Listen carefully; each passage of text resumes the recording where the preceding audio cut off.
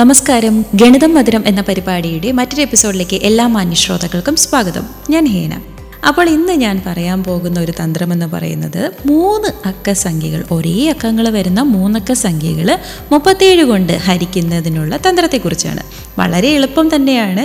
കാരണം നമുക്ക് പെട്ടെന്ന് അതിൻ്റെ ഉത്തരം എങ്ങനെ, അതായത് ഹരിച്ചു നോക്കാതെ തന്നെ എങ്ങനെ കണക്കാക്കാമെന്ന ഒരു തന്ത്രമാണ് ഞാൻ പറയാൻ പോകുന്നത്.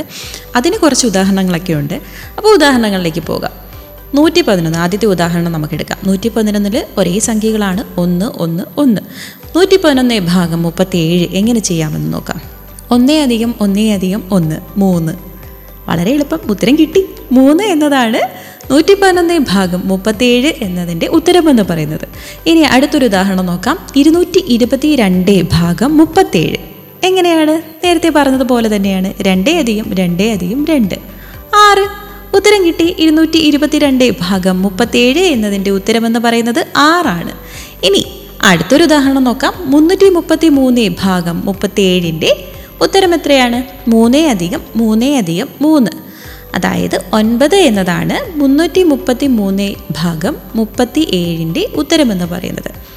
ഇനി അടുത്തൊരു ഉദാഹരണം നോക്കാം. 444 ഭാഗം 37 എങ്ങനെ ചെയ്യേണ്ടത്? നേരത്തെ പറഞ്ഞതുപോലെ തന്നെ ഈ സംഖ്യകൾ, അതായത് 4 + 4 + 4. ഉത്തരം 12 ആണ്. വളരെ എളുപ്പമാണല്ലേ?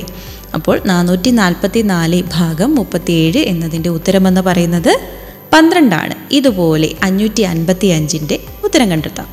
എത്രയാണ്? 5 + 5 + 5. 37 കൊണ്ട് ഹരിക്കുമ്പോഴാണ് ഇങ്ങനെ കിട്ടുന്നത് കേട്ടോ.